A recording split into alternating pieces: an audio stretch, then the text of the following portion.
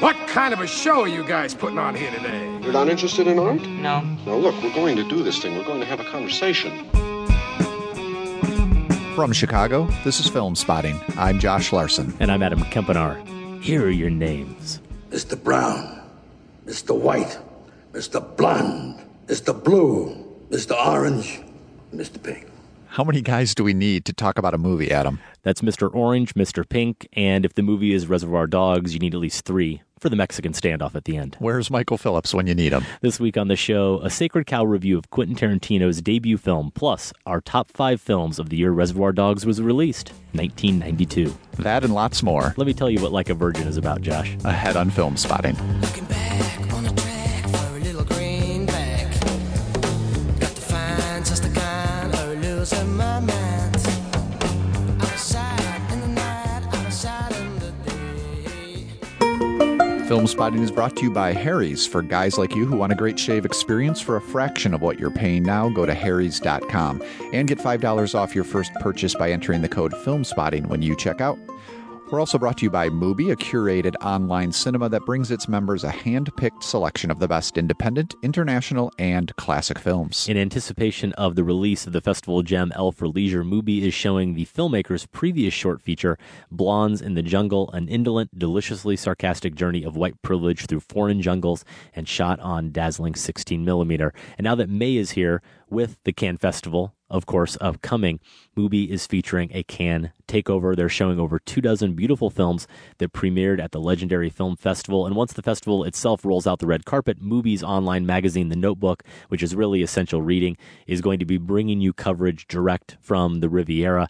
Over at Mubi, that Cannes takeover, Josh, they got the fun started on Friday, May 1st, with our beloved Once Upon a Time in Anatolia, which was the Grand Prix winning film the year it played at Cannes from director Nuri Bilge Ceylan. And on both of our 2012 Top 10 lists, I believe. Absolutely. Every day, Mubi's curators introduce a new title, and you have 30 days to watch it. That means there's always 30 wonderful films to enjoy, all for only $4.99 a month. Plus, when you use their mobile apps, you can download films to watch offline. Listeners of Film Spotting can try Mubi free for a month. Just go to mubi.com/filmspotting to redeem now. That's mubi.com/filmspotting.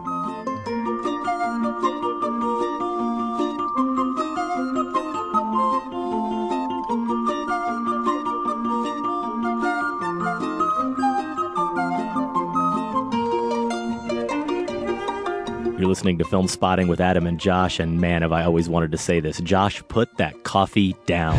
Coffee's for closers only. Also, WBEZ really doesn't like it when we bring hot liquids into the studio. Relax. This is iced. The top 5 this week, the best films of 1992, the year Alec Baldwin helped us learn our ABCs. Always be closing. That and the Film Spotting poll later in the show. But first, when Reservoir Dogs came out, Adam and I were movie geek teenagers. We were bound by our DNA to love it. Does Quentin Tarantino's debut hold up some 20 years later? Our Sacred Cow review will tell. All right, Ramblers, let's get rambling. Wait a minute. Who didn't throw in? Mr. Pink, Mr. Pink. Why not? you don't tip. You don't tip. What do you mean you don't tip? You don't believe in it. Shut up. What do you mean you don't believe in it? Come on, you. Cough up a bucket, cheap bastard. I paid for your goddamn breakfast. All right, since you pay for the breakfast, I'll put in. But normally I would never do this. Never mind what you normally would do. Just cough in your goddamn buck like everybody else. Thank you. We began these Sacred Cow conversations a few years ago with, if I recall correctly, Quentin Tarantino's Pulp Fiction. Not just as an excuse to discuss widely appreciated movies, but ideally to revisit widely appreciated movies that we feel a strong personal connection to. When we rewatch these movies, often for the first time since around the time they were released, we're seeing them as older, hopefully wiser people, or at the very least, older, wiser cinephiles. We're also, though, seeing them through the eyes of our younger selves. So it occurs to me that there may never be a more sacred cow for me than Reservoir Dogs. Tarantino's directing debut featuring Mr. Orange, Mr. White, Mr. Pink, and the rest of Joe Cabot's color-coded collection of thieves in the aftermath of a diamond heist gone horribly wrong. As I've noted several times over the years on the show, Reservoir Dogs was a game changer for me, coming along at the exact time that I was discovering a passion for movies. What I realized, though, today is that Reservoir Dogs wasn't a game changer, it was the game changer. Not merely a significant influence, but the reason the summer before my freshman year in college, I discovered a passion for movies. Was it inevitable? If not Tarantino, would some other filmmaker, some other film around this time have stoked that fire? Maybe, probably, but maybe not. What's your relationship to Reservoir Dogs, Josh? What do you think it was that so captivated me at 17, and of course so many others of whatever age who the ultimate movie geek ushered in to movie geekdom? And with the benefit of your wisdom now, should the 17-year-old me be embarrassed at falling for this false idol, or be proud for recognizing a truly sacred cow? Well, it put you in a club at that time, right? I remember that's how I felt too, is here's this movie somewhat out of nowhere that I went nuts for, and it really did spark that passion. If not spark it, maybe it was already there. I was pretty into movies at the time, but really make it burn a lot hotter. And that's how people felt about this. They felt that way about Tarantino's voice, even though the movie wasn't the most original concept or setting. It was the way he went about telling this familiar tale. And yeah, I had a similar experience. It was like, this is the kind of movie I want to see. This is the experience I want to have in a theater, and this is the experience I want to have talking to others about movies afterwards and dissecting it, quoting the movie. I mean, it's such a quotable film, and a lot of times those are the ones that stick with you, I think, when you are that age, that you can just throw references back and forth. So I had the same experience with you at the time of its release, and have probably watched it, I'm not sure, but probably every time a new Tarantino film came out, I would throw it in advance, just to kind of relive that experience a little bit, and also to ask the very questions that these Sacred Cow reviews are meant to ask is, was I fooling myself on that one? Was there a reason it hit me at the right time when I had the right sensibility? Was I being gullible? And I'll admit I've watched Reservoir Dogs with increasing suspicion each time, because I've gone on to have a much more conflicted relationship with Tarantino's films. It's been an up and down relationship for me with his work, and I often think there's got to be a clue somewhere in there in Reservoir Dogs about why this wasn't a guy that blew me away on first watch and I was all on board for the rest of his career.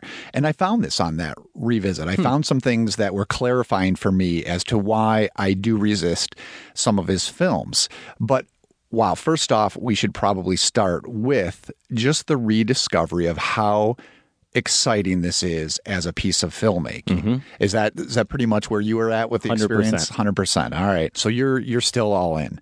Well, I think one of the reasons why it did probably hit both of us right as we were really starting to study film is because even as it works as this heist picture, this genre picture, it is so meta in terms of filmmaking and what movies are about, not just in the way that it references previous films and genre tropes, but in the very, let's take that opening scene, the pre-credit sequence where they're having breakfast before the heist, and the most famous monologue in it, Tarantino's, about Madonna's Like a Virgin. And essentially, he's giving a masterclass there on deconstructing an artistic text, right? And this is what we were both just starting to learn to do.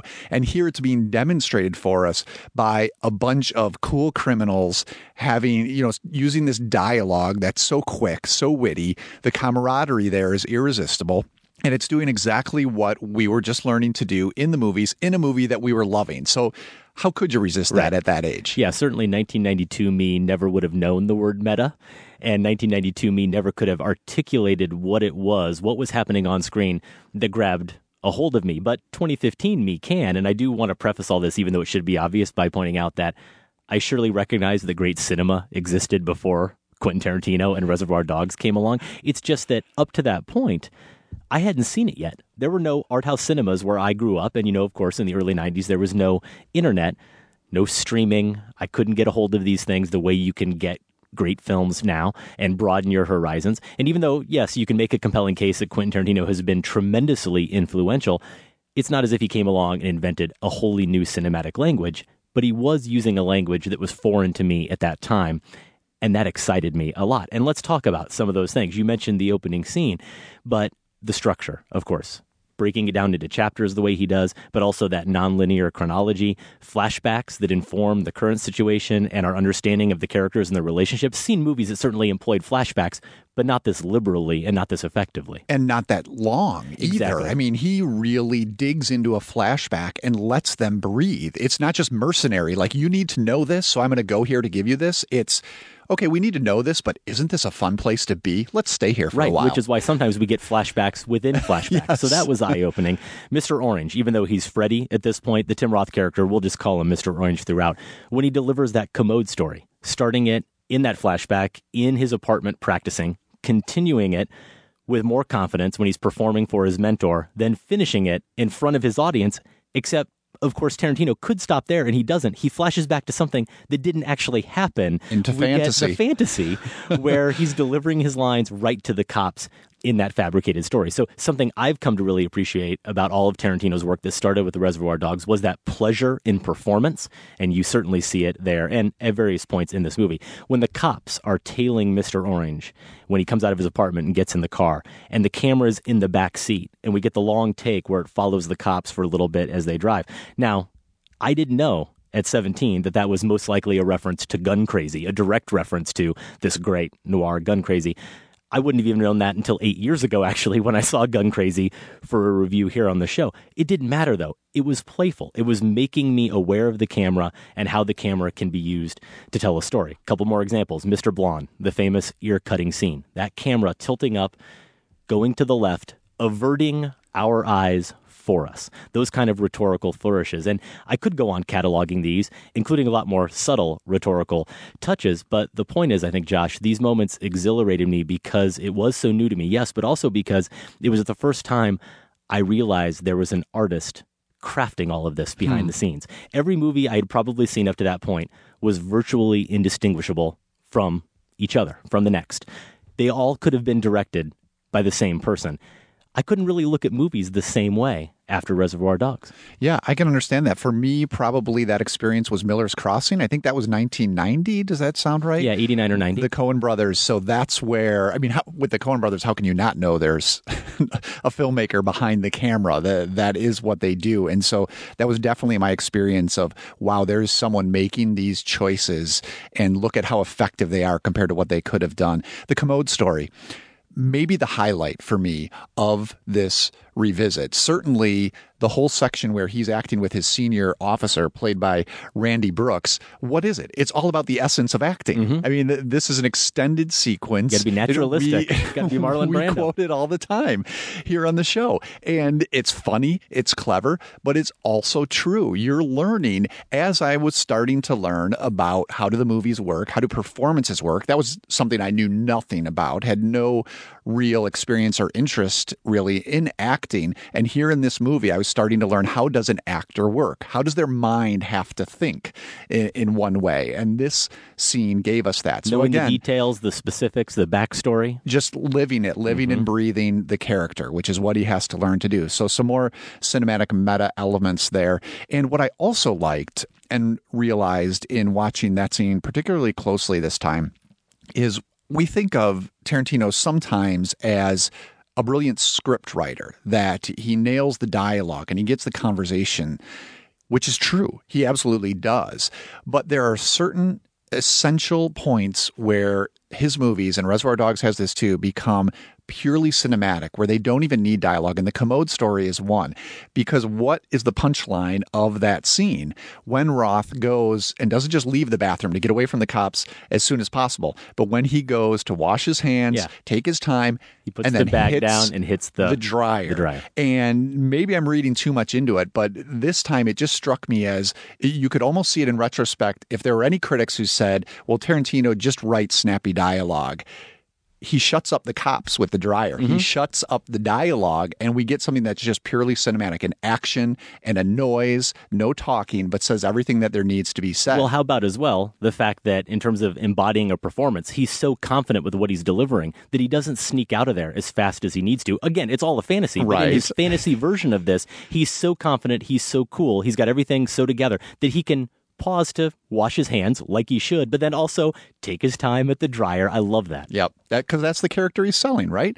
And another moment of, I mean, the camera, as you mentioned, is so crucial and used in intricate ways here. But another one that struck me in this revisit is during that opening dialogue scene where they're all around the table at the diner, and it's just circling them from behind casually.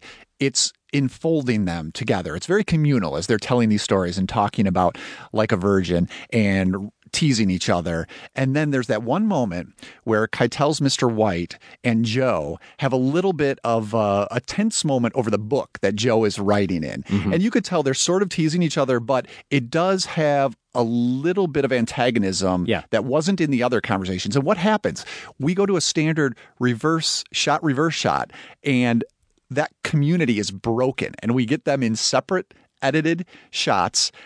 And then after they resolve it, we go back to that circle. Right. But that little break hovers over that scene because suddenly you realize, okay, these guys, if one of them gets pushed just a little bit too far, this could go the wrong way, and that percolates throughout the rest of the film. Give me that book. Are you going to put it away? I'm going to do whatever the I want with it. Well, then I'm afraid I'm going to have to keep it. Hey, Joe. Want me to shoot this guy? Shit. You shoot me in a dream, you better wake up and apologize. Of course, Tarantino also gives us a little bit of foreshadowing where this, of course, is going to lead to those two butting heads in a really similar way. You're listening to Film Spotting. We are discussing Reservoir Dogs. It's one of our Sacred Cow reviews, not really inspired by an anniversary of sorts. It came out, 23 years ago at this point, but we're living up to a promise, right? We promised to do it. At the live show. That's right. So we're going to have some fun going back into our early lives as cinephiles as we talk about Reservoir Dogs. And I mentioned Gun Crazy and how I didn't know that reference. I wouldn't have gotten any of his references at 17 when I saw this originally, and I'm still missing many of them, I'm sure, including, this just hit me today, Josh. I feel legitimately bad about this. I still haven't seen City on Fire, the 1987 Hong Kong movie that supposedly was such a huge influence on this movie for Tarantino. Knew that, of course, over the years of appreciating this movie, but had completely blanked on it, and I probably would have tried to do my homework had I remembered it and seen that movie. But I did get Madsen's jab at Keitel when he has to diffuse their first big confrontation, and he says, "You must be a big Lee Marvin fan." It made me laugh then. Sure. It made me laugh now, even though I probably hadn't actually seen a Lee Marvin movie. But it's just such a pithy deconstruction of the machismo on display there and throughout so much of the movie. That all said, not really knowing the references and maybe missing some now, I do think it's constructive to look at this movie within the context of film noir. I mean, obviously, you've got the criminals and the heist aspect to it, and the dress even with the suits harkens back to some of these movies. I think about Kubrick and The Killing a lot with this film. Lawrence Tierney, one of those references where he's Joe Cabot, and he has a line in there at one point where he says, "Mr. Blue, I think, is dead as Dillinger." He played Dillinger in the 1945 movie Dillinger. So that's where Tarantino's getting very meta. But talk about the playfulness that I appreciate so much. The common film noir voiceover is replaced here by what? Stephen Wright's DJ. K-Billy's super sounds of the 70s. That was the Partridge Family's Doesn't Somebody Want to Be Wanted, followed by Edison Lighthouse's Love Grows Where My Rosemary Goes, as K-Billy's super sounds of the 70s weekend just keeps on trucking. The stakes of this movie are so high right from the very beginning, after that opening conversation at the diner. Life and death on the line from the moment this movie begins, a lot of intense situations, and yet you've got this presence who has no perspective on the events that are unfolding whatsoever. He's not omniscient, he's not unreliable, he's a complete non-factor, and yet at least one point, he's in a way dictating the action. Michael Madsen dancing to Steeler's wheels as he tortures the cop. He's this constant presence, but you can't have a more droll, unaffected performance amidst all these stakes than Stephen Wright. I love that touch. Who is it, or what is it that leads to the downfall of our heroes here? And let's take Mr. Orange and Mr. White, I would say, as our heroes because of their relationship, which we'll talk more about. It's not greed. It's not a femme fatale, certainly. It's not lust of any kind for a woman or for a man. And it's not even because of an attraction to a woman in a relationship with a woman. It's all based on a friendship, a platonic relationship with another man, this bond that develops between those two men, Keitel and Roth. And that subversion is something I can appreciate intellectually now, but it was emotionally satisfying to me at the time. The first time and subsequent viewings, I was thoroughly invested in that intimacy and that honesty, or the compulsion for honesty, even as there's some dishonesty going on there between them. What's at stake throughout this movie, Josh, as a viewer, is Mr. Orange going to survive? That's really a foregone conclusion from the beginning of the film. And I think that's certainly another aspect to noir that I've talked about over the years, the sense of fatalism. Fatalism, right. It's obvious, right? That sense of dread, that no matter what you do, it's futile. You're going to try anyway, but you're going to fail in the end. And here Tarantino shows us in the first 10 minutes that everything this character is doing is truly futile because he's going to die. That's just where this movie's going. So what this movie transforms into is, what the stakes transform into, is what will happen to this friendship when Mr. White discovers the truth, whether he discovers it for himself or when Mr. Orange finally breaks down and tells him. What's going to happen then? And how is that going to affect these two men? That's really what I appreciate about this film. Stop banging your head. You're going to bang your hole in the floor. Yeah, you don't want to hurt the floor, do you? Can't do anything for you. But when Joe gets here, it should be any time now, he's going to help you out. He's going to take care of you. Okay? We're just going to sit here and we're going to wait for Joe. Who are we waiting for?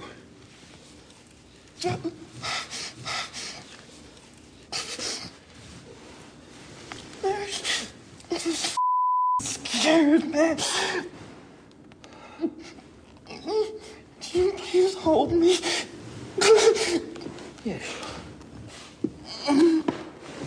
It was really striking how much time is spent when Mr. Orange and Mr. White first get back to the warehouse and he's just holding him there. I mean, this is a relatively brief film. It's under 2 hours. There's a lot to get to. There's a lot of moving pieces. And here the movie pauses for these two to have this moment of intense commitment expressed to each other, at least on the part of Mr. White. He even takes the detail to comb his hair, to pull out a comb and comb Mr. Orange's hair, as if it's sort of this last gesture. If he's going to die, well, at least I'll have This his is all hair I can combed. really do for him This is right all now. I can do. So that was striking. I don't know if I'm as invested in their relationship as you were as the movie went on. And as a matter of fact, one of the things that did hold me back a little bit, which is tied to my overall concern, is how quickly and eager I felt the movie is to get to that nihilistic ending between them. And there are a couple things along the way we don't know. In retrospect, it's easy to put a lot of importance on their relationship, and it's certainly there in that opening scene. But we really don't know they don't know who's who for quite a long time. And there is a new issue of stakes when we find that Mr. Orange's plan overall is to get Joe, the kingpin, in a sense, to the warehouse. So he does have a goal there, and he needs to, even if he dies, if he can get him to come, he'll have fulfilled his mission in some sense. So the ending, and we're just going to talk spoilers because the movie's 20 some years old and has very likely been seen by anybody who's listening to us right now. That ending is so, again, maybe eager isn't the right word, but it seems like everything is set up for us to have that moment of Keitel pulling the trigger. And I'm not sure that I bought all of the emotional setup that meant to get us to that point. But the larger thing about the ending for me, it's tied to this idea of glibness that is something that I think is a defining trait of Tarantino, and it's the most problematic trait for me, is how his films at certain times and in certain scenes can be almost cruelly glib about what's going on. And the difficulty for me, the reason why I continually wrestle with this, is because I do think it's such a crucial part of his voice. I mean, if he couldn't be witty and casual and have this informal jester-like quality to him, that opening dialogue scene in the diner wouldn't work, right? He needs that sort of glibness. There's glibness there that serves the purpose of the scene. But there's also times when the glibness comes across to me as shallow or not thought through or just too casually doled out. And I'll talk about a couple of instances in the film where it struck me this way. One was the ending. The other is this is almost throwaway moments, but they add up. And it's something that's kind of dogged Tarantino throughout his career, is when and how he uses the N-word.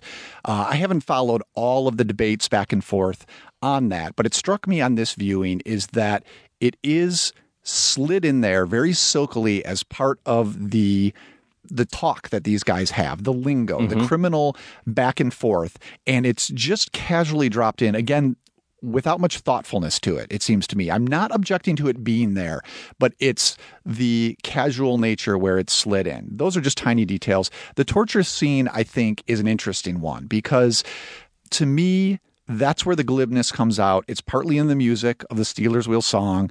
It's partly in... When we leave it, though, see, this is why I'm torn, because when we leave it and we follow Mr. Blonde out into the parking lot, there's something really interesting going on there that no other filmmaker would do. Yeah, when the sound goes away, the sound goes away, trails off behind him. It really roots us in the space. Suddenly, we're not watching a movie. We're in the room with them because of that sound effect. So I appreciate that technique. But there's also a glibness overall where we're not quite sure when Mr. Blonde says something like, I just enjoy torturing a cop or something like that. You do have to ask the question, okay, is the movie enjoying it? And you mentioned the shot. It's enjoying it up until it does the quick pan away for the really bad part. And so there's just an overall, you use the word playfulness. Yeah. And I think that's key. When Tarantino's playfulness for me curdles into glibness, that's when I find it harder to get on board. And I think it's a distinctive factor for me among his films that aren't as strong. And I'd say the Kill Bill movies, Inglourious Bastards I'd put in this category, and those films that are among his best, Pulp Fiction, Jackie Brown, those are the ones where he really modulates that glibness, if that makes any sense. Well, yeah, that makes sense. I guess I don't fundamentally see it the same way you do, and I don't really have a good counter to it. I think you're 1 for 3. I did notice this time that the glibness with which he employs those epithets seemed to me him reveling a little bit too much and being kind of a jester and a provocateur and, hey, I can get away with this because even though I haven't established myself yet, I'm Quentin Tarantino and I can do whatever I want. Or he can ground it in, well, these characters would talk like that. Right. But there is a little bit of a difference between really exploiting that and a case like, I was thinking of Goodfellas, where Martin Scorsese has these mafioso characters a couple times drop the N-word in the context of them saying how we're different than these kind of hoods on the street.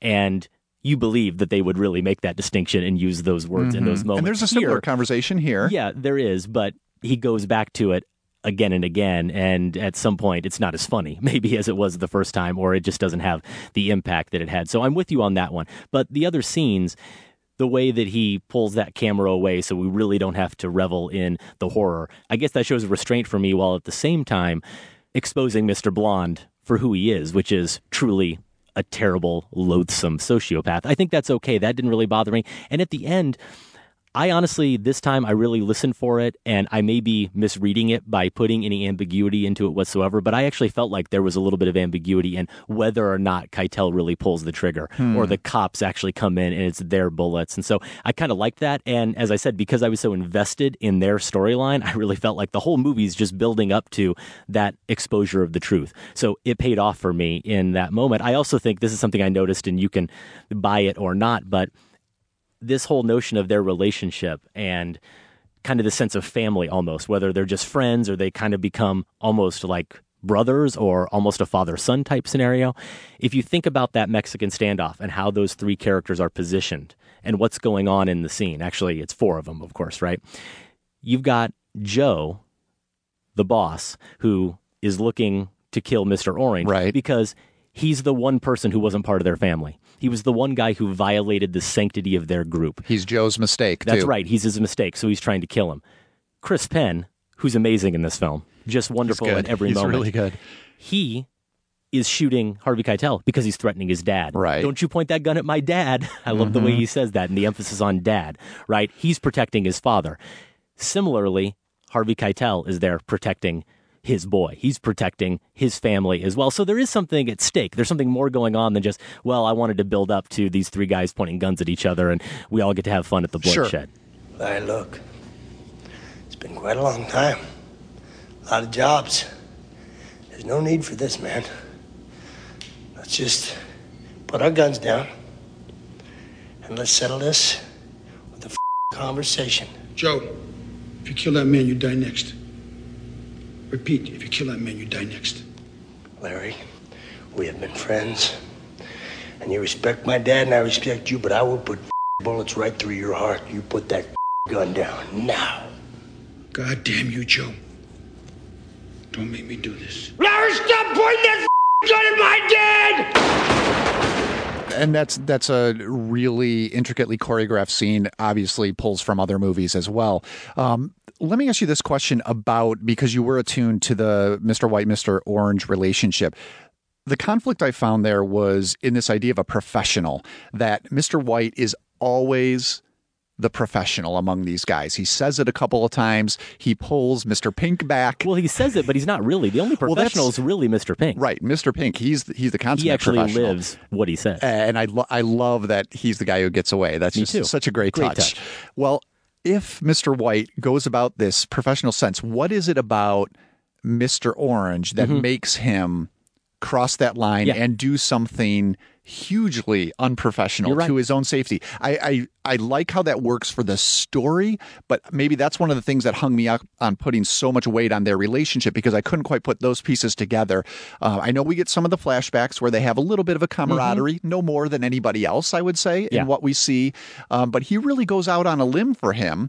And is it tied to, maybe I was thinking that Mr. White seems to be more towards the end of this sort of career, and he's trying to go out honorably, according to his sense of honor. That was one of the missing pieces. I'm with you on that. That's something I've really been thinking about a lot, is there seems to be maybe one or two scenes missing that would have really sold us on the fact that he felt a kinship to him, other than what we get, which obviously for me was sufficient, which is the peril of the situation and just the sheer enormity of the moment, and him feeling as if I'm the only guy this person has. And he does say it's his fault that he was shot, right? But if you think about it, is it really? When we see that flashback play out, I don't see how it is. He stops the car originally, but what else were they going to do? So it's interesting that he takes on that responsibility, and Tarantino doesn't really try to assert that he actually was deserving of that guilt. He's almost giving himself making up a reason. That's what I think. And actually, that's my argument, is I think he is using that to sell Mr. Pink and the others on why he's so invested in him. He actually may be embellishing his story deliberately a little bit, but for whatever reason, he does feel this kinship with him. He feels a responsibility, and I just wonder if it's because he's watched him go through something that terrible, and this person is so dependent on him that he has that natural humanity, a humanity that someone like Mr. Blonde clearly doesn't have. But that whole thing actually leads me to another break that I really appreciated about this movie, a break from convention with Hollywood, but also noir, of course, and that's Tim Roth's performance as the dying, suffering Mr. Orange. Even back when I saw this originally, Josh, I had seen enough movies to expect my tough guy criminals and my Hollywood heroes to face death with dignity, right? He squeals. Yeah, to be composed somewhat, even as they're enjoying their last moments here on Earth. He's terrified. Tarantino cuts to the core of this fear of dying, the vulnerability of those moments. Go back to the 90s or any heroes you want to look to on screen. Mel Gibson, Tom Cruise, whoever else, they're not going to beg. They're not going to writhe in pain. They'd be professionals, like Mr. Pink is always imploring them to be. They certainly, and you noted this, would not ask another man to hold them. And I actually found that one of my dilemmas watching this movie a little bit, something I had to keep reminding myself, is that we don't know Mr. Orange is a cop. Right. Those we don't know scenes, that he's acting. Yeah. They're imbued with that sense of him holding something back, but only if you've seen the movie. And if you had asked me before this rewatch, at what point in the film do we know that he's a cop? I would have said in the first 15 or 20 minutes. I thought his chapter was much earlier, but it's not. It doesn't come until like 40 or 45 minutes into the movie. I think it is after, if I'm remembering correctly, I just saw it 2 nights ago, I should have this, but after Mr. Orange shoots Mr. Blonde, when he saves the cop's life, that's really then we go back and go, oh, of course, yeah, he is a cop, and we get that backstory after he reveals it. So Tarantino holds that in suspense, but watching it this time and seeing Roth's performance, I actually kept waiting for him. The way that Roth looks up at Keitel that whole time, there was this longing almost to confess something. When they to first get to the expose. warehouse, yeah. No, even before that. I think, yes, definitely there, but even in the car where he's looking up at him. And there are times where they're just making face-to-face contact when Keitel's looking over his shoulder. Mm-hmm. And it's as if he wants to tell him the truth. It wouldn't do him any good. There would be no reason for it. In fact, it would only ensure that Keitel would just drop him off at the side of the road and he'd die. But it's almost as if he does feel just this need to be honest with him in this really heightened, intense moment. Yeah, and I like the touch in that scene too in the car. I think it doesn't Keitel like put his hand back and just kind of gives him. Yeah, so there's a lot of intimacy there, and that was incredibly striking. Another touch too is how about Mr. Orange shooting the woman who shoots him? Another thing I didn't remember at all. That was a gut punch. I remember that only one Tarantino being like, whoa. would not miss an opportunity to do. It's a chance to show our hero, the guy we're rooting for, do something really reprehensible, but also something instinctual. He's shot, he shoots back. You wonder in that moment, you have to ask yourself, might I have done the same thing? Yeah. Yeah. And that's another level when we do get the reveal of that. It's after we know he's a cop at that point. Right. So we've already kind of put him in our corner a little bit. And then we see him do that. And we know it's one of those things he's also dealing with is the reality of that as he's going through this entire plot, still trying to get the boss in the warehouse so they can arrest him. We've talked about one or two of the performances in this film, and we've talked about Tarantino's love of performance in general, one of the things that I do love so much about his work and this film in particular. But there are multiple performances here. I can't imagine anyone doing better, and I never want to see anyone try. I relish just too many inflections and gestures and line readings.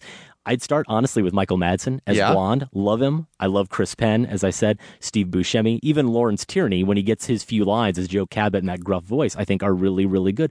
And how about Kirk Baltz, the cop? What did you think of the cop, Josh? Because I think for me, the scenes that really linger, the moments that really linger that I reflect on as I watch this movie again were the aftermath of that torture scene, the look of horror on his face, the way he says to Tim Roth, Marvin Nash, just the way he says his name. And when Tim Roth says, I don't remember meeting you at all, and he says, I do, just the way he says it. I can't describe it any other way than to say, I just think it's a really stark, powerful performance. I had the same thought. I think that's one of those performances your mind wants you to forget because it's so hard to watch what he goes through, and you immediately set it aside. Like, okay, I made it. I endured that. I don't have to think about it again. But watching it this time, it did strike me as really strong in bringing out, because we hardly get an idea what this guy looks like. By the time we get some good shots of him, he's beaten to a pulp, yet he still brings out the character of this guy,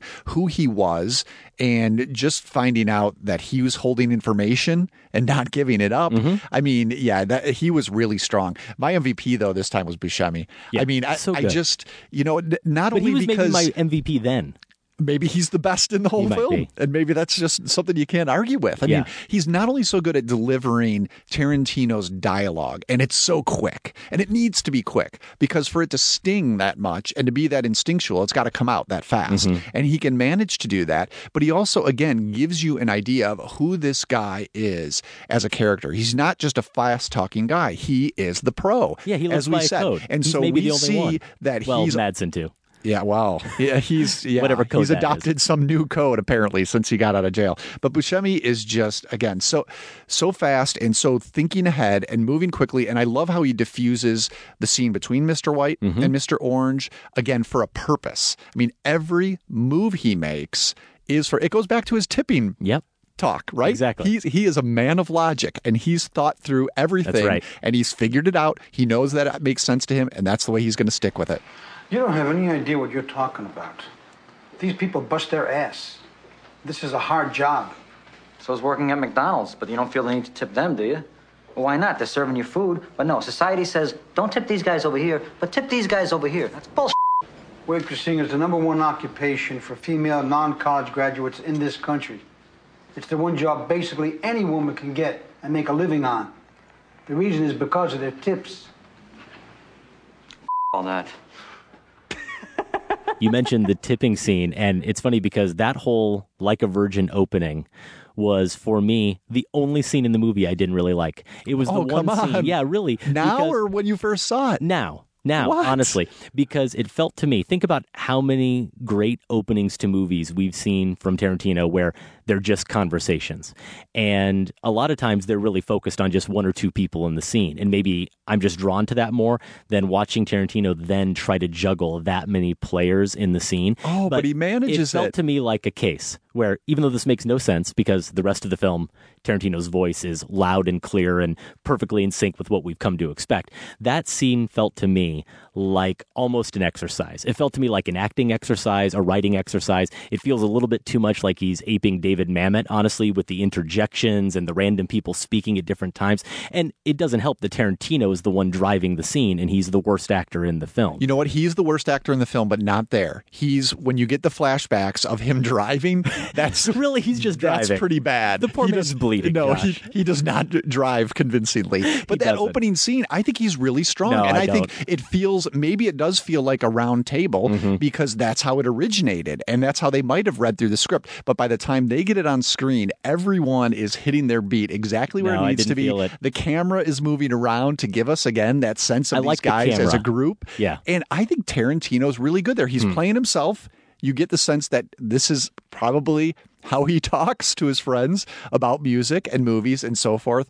But man, I thought everybody was in sync. Well, That's got to work. It's funny, but it didn't work for me. And what I did like about it, though, this time really seeing it, I wonder if you felt similarly or not, is that it sets up so perfectly this juxtaposition then with the credit sequence, where you get the famous little green bag, guys walking in slow motion. They're kind of the cowboys walking down the road to the showdown or whatever. But it's just like a strip mall. Exactly. And so that's the funny part about it, right, is that you see it and you go, where are they going? Where are they? They're nowhere cool. There's nothing inherently cool about them as they're walking towards their cars.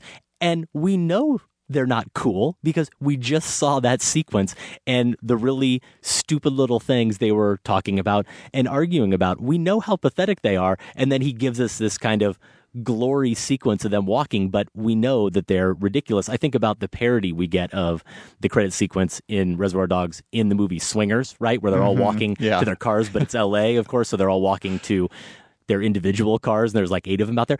But that was a parody of something that in some ways Tarantino was already parodying. Yeah, but so here's the thing about Tarantino, though, is yes, it's all aware of that, but it is also making it cool. It is still cool. I wouldn't say that they were pathetic in that opening conversation because you would like to have a seat at that table. No. I mean, you'd be a the little... guy explaining why he won't tip is not cool. You'd be a little... Well, okay, so I don't follow that logic and Toby either. Wong but and trying to remember your address book. He's incredibly funny in delivering his logic. So you'd be afraid they might kill you, but otherwise you'd like to be sitting there and listening to him. Good point. Well, my 1992 self wants to know what this Netflix thing is, where Reservoir Dogs is apparently available to stream directly onto my TV or smartphone. Is this so blessed to be a movie that doesn't have to deal with smartphones? Think about how a smartphone would have ruined this film. Well, it's true, right? They can't talk to anybody. They can't just make simple phone calls. Right. They don't know where Joe is. They don't know where Nice Guy Eddie is. Of course, Reservoir Dogs is also available wherever else you stream or rent movies. If you've seen Reservoir Dogs, and we sure hope you have, once or twice or more times, and you agree or disagree with our takes, email us feedback@filmspotting.net. All right, Adam, which 2015 nostalgia reboot are listeners most looking forward to this summer? We have the results of the Film Spotting poll next, along with our picks for the best films of 1992. If you can handle the truth, stay with us. He was born a fool for love. What he wouldn't do for love. He's a fool for love. She was 6 and he was 7. Used to send him off to heaven when she said, "You are my sunshine." He always liked the best when she teased him with a kiss, and she said, "You make me happy." You fool for love. What he wouldn't do for love. He's a fool for love. Born a fool, you got to follow the rule. Always a fool Hey, folks, just wanted to jump in with a quick note from our sponsors this week, including A24, presenting a movie you heard us review in detail last week on the show, Ex Machina, the provocative new sci-fi thriller that has audiences and critics seduced. Manohla Dargis of the New York Times calls it a critic's pick, a futuristic shocker about men, the machines they make, and the women they dream up. And Peter Travers of Rolling Stone declares you've never seen anything like it. Ex Machina is now playing everywhere. Josh, forget Peter Travers, and with all due respect, as much as I love Manohla, forget her, because Josh Larson called it the best film of the year so far. So far, absolutely. Yeah, so smart and terrifying. And if you want to, my thought is if you want to get an idea of how the AI thing is going to go down for real, this is it. Yeah, I love this movie too. And I said it wasn't my favorite film of the year so far, but in the conversation, you know what? I've had so many conversations about the film since reviewing it with listeners and people on Letterboxd, and it continues to be so much fun to talk about and think about that You're I don't moving know. it up? It's inching its way up there. I would hate to agree with that. you. Well, I know it won't last. No, it won't. We do love Ex Machina. Again, out now in theaters everywhere, presented by A24. They do great stuff there. We're also brought to you by Harry's and Harry's.com. They're fixing a problem most of us have, as we've talked about here on the show over the last year or so of having Harry's as a sponsor. Everyone has, but Josh, because he doesn't need to shave every day. No. But I do. No. My sister got me a Harry set for my birthday, and I've used it. You have. And I've enjoyed it. I'm not using it every day. Love it. I don't always shave Adam. But when I do, I use Harry's. You use Harry's. Well done. I use Harry's every day and have been for at least the past 6 months. The problem they're solving, paying too much for overpriced razors. And this is true.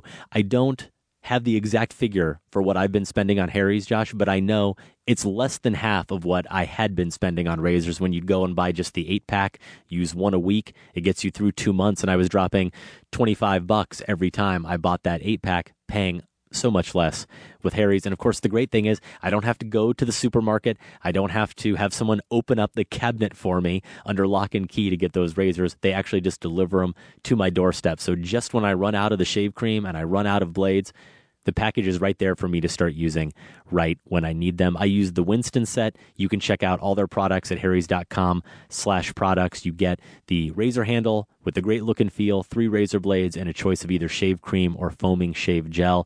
The Truman set is their starter. You get all of that for just $15, and I said they come to your door. They come to your door for free. The shipping is part of that cost. You can get $5 off your first purchase. Just go to harrys.com, use the coupon code FilmSpotting.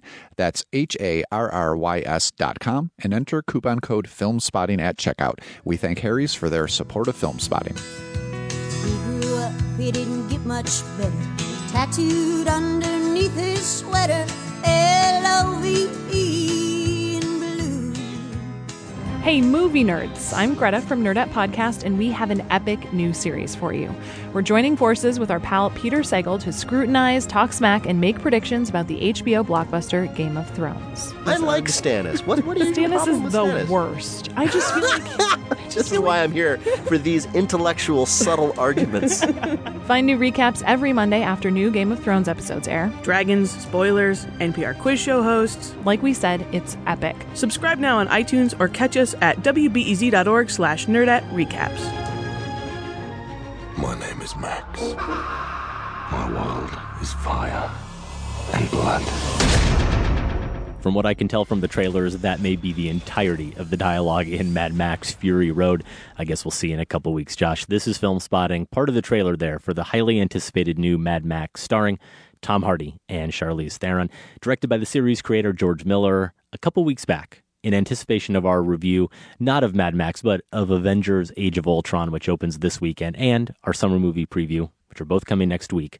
We asked you this question: which summer 2015, quote, nostalgia reboot are you most looking forward to? So taking these franchises, whether they're actual reboots or they're sequels of a sort, whatever you want to call them, they're trading on our affection for these franchises that originated back in the 80s, I think, in every case, Josh. Yeah, I think these are all 80s. Choices are Jurassic World, Mad Max Fury Road, Poltergeist, Terminator, Genesis, or Vacation. They are making another Vacation. Chevy Chase in it, but not the main character.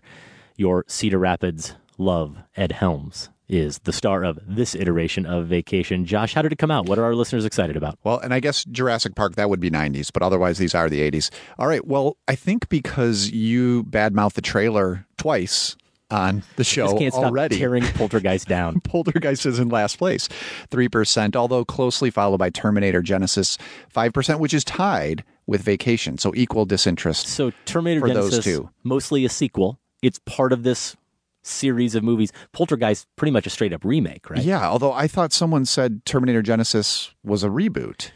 Okay, let's not go there. It doesn't. Let's just stop. Does it matter? All right, so up at the top, it got a little bit closer. In second place, Jurassic World, 32% of the vote, but winning it easily, Mad Max Fury Road, 55%. Not a surprise there. Florian from Germany says, looking at the votes in the comments, I think you guys accidentally held a Chris Pratt versus Tom Hardy death match here. I think he's right, and I think he also cued into the fact that we're all missing film spotting madness. Boy, I don't know how long Chris Pratt would have lasted. Not very long. Guardians of the Galaxy might have good there. Coasted him past the first round, but that probably would have been it. Billy Ray Bruton in LA said, this poll question is a real hair puller for me. I have a morbid curiosity to see all of the films, maybe Poltergeist more so than the others, because it is the only straight up remake in the lot. Oh, there okay. You go. And I've been a fan of director Gil Keenan since Monster House. Plus, you have a stellar cast, Sam Rockwell, Rosemary DeWitt, Jane Addams, etc. I've seen 2 test screenings of Mad Max Fury Road and have little doubt it's going to be epic. Think about it. Has George Miller ever directed a bad film? He lists them. There's some pretty good titles there. All right. He's got Mad Max, The Road Warrior, Beyond Thunderdome, The Witches of Eastwick. Never saw I it. Don't recall too well. Lorenzo's Oil, never saw. Babe, Pig in the City. Now, You have to love that. That's possibly his best film. Happy Feet. I think Happy Feet was okay. He did Happy Feet 2. Wow. Didn't make it to Happy Feet 2. Let's not so make I don't this a know. referendum on George Miller. We can't really verify your statement there, Billy Ray. Anyways, he continues. The test screenings were enthusiastically received, and I was surprised to discover that Charlize Theron is just as much of a lead, if not more so, than Tom Hardy. And in a list that includes so many monsters and ghosts and robots and creatures, how is Chevy Chase the least human looking of the lot? Zing. Low blow. I just read on a plane the Vanity Fair or Esquire article with Charlize Theron. Okay. And they talk about her relationship with Tom Hardy, and it was very tempestuous on the set. I mean, they had this respect for each other when it was all over, but they were in a difficult situation. They didn't have a great script. I mean, they weren't working off of things were really sandy, finalized script. It was the it desert. Gets every place. It gets everywhere. And I you know can what? understand. They got a little agitated with each other. So I don't know if that will bring an added element to this film or not. Jonathan Anderson in Minot, North Dakota says, this is rough. If Fury Road is half as good as those trailers suggest, it will be hard to find something more exciting this year. But Jurassic Park is my Star Wars. I was 4, soon to be 5 when it came out, and I was already a dinosaur nut. I learned to read because I was impatient waiting for my mom to be done helping my baby sister so she could read to me. So I taught myself to read my dinosaur books myself. My parents collected all the McDonald's cups for me, all the toys they could find. It was the event movie for me then, and still to a large extent now. So yeah, Jurassic World's what I'm looking forward to most. We'll see how that anticipation is rewarded soon enough. Corey H. in Moscow said, I was too young to see Jurassic Park when it came out, but it was broadcast on TV at some point, and I found that I could sit at the bottom of the stairs, peek around the corner, and catch most of it while my parents sat on the couch with their backs turned. It had it all. Dinosaurs, swearing, Samuel L. Jackson's bloody stump of an arm, more than one poop joke, Laura Dern, the list goes on. When I hear nostalgia, I think Jurassic Park, but I voted for Mad Max without a second thought, because I got the Mad Max trailers on repeat. Constant, y'all. Well played. I think I'm going to employ the Corey H. movie rating scale from here on out with every movie we review, as long as it has some assortment of those elements. You're going to go in with a checklist. You need 3 out of the 5, Poop and joke. That's okay to pass. Right. Laura Dern, you're good. Michael in El Cerrito, California. 5 movies enter, 1 movie leaves. Mad Max, even though I've been a much bigger fan of nearly all of the other franchises in my day. I've even got a giddy suspicion that some of them, Jurassic Park and Terminator in particular, could buck cynical convention and be good. Fury Road gets my vote, though, because although the road to summer glory has been well paved by dinosaurs, cyborgs, and haunted houses, I love the idea of George Miller crashing the party with a scrappy new installment of what has always been a dressed-up midnight movie series, even when it featured Tina Turner in earrings made from Slinkies. Maybe especially. How refreshing to think that a dusty saga about men wearing unlikely combinations of thongs, Budo makeup, chaps, and hockey gear could rise from the nuclear ashes and steal everyone's thunder. Josh Rosenfield from Farmington, Connecticut like it. Mad Max is going to run away with this, and with good reason, but I want to stick up for Terminator Genisys. Given the fact that every reboot is greeted with hysterical fans of the original freaking out about the original film being ruined, I like the idea of a reboot literally going back and ruining the original. Old Arnold fighting young Arnold has an undeniable meta-significance. Call me crazy, but I'm confident that Terminator Genisys will be a better reboot than people are expecting it to be. So now we're back to it being a reboot? Well, again, are we going to have to see this thing to find out? I was just going to say that Josh may see whether or not it turns out to be better than expected, but I don't think we are. Do you think we're going to get to this one? You have no interest in Terminator Genisys? Don't. I'd rather see Maggie, the other Schwarzenegger movie that's coming out this summer, of course, than Terminator Genisys.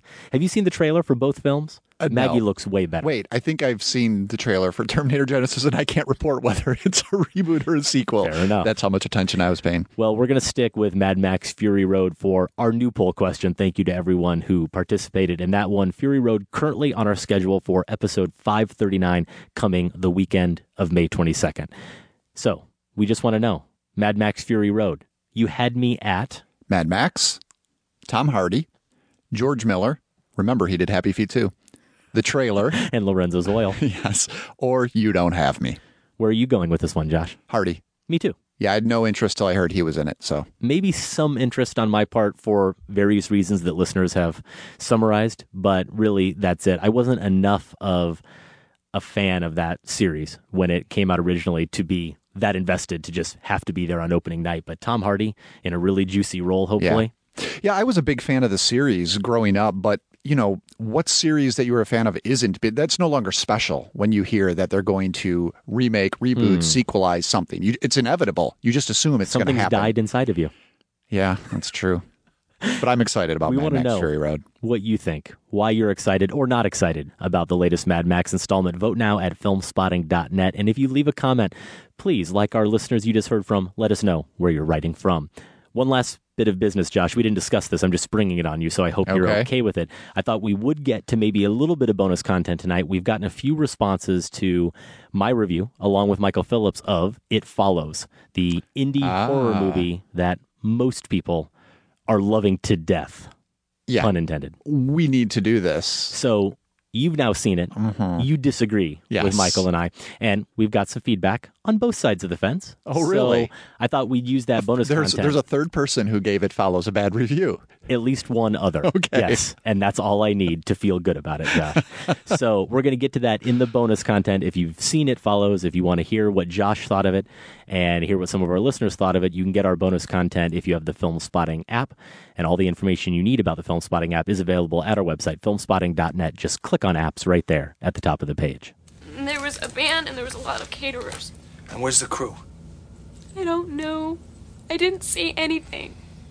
You didn't see anything, you didn't hear anything, and you don't remember anything. Look, I've done a lot of stupid things in my life, okay? But you have to believe me. I don't know anything. All right, I believe you. So who are you?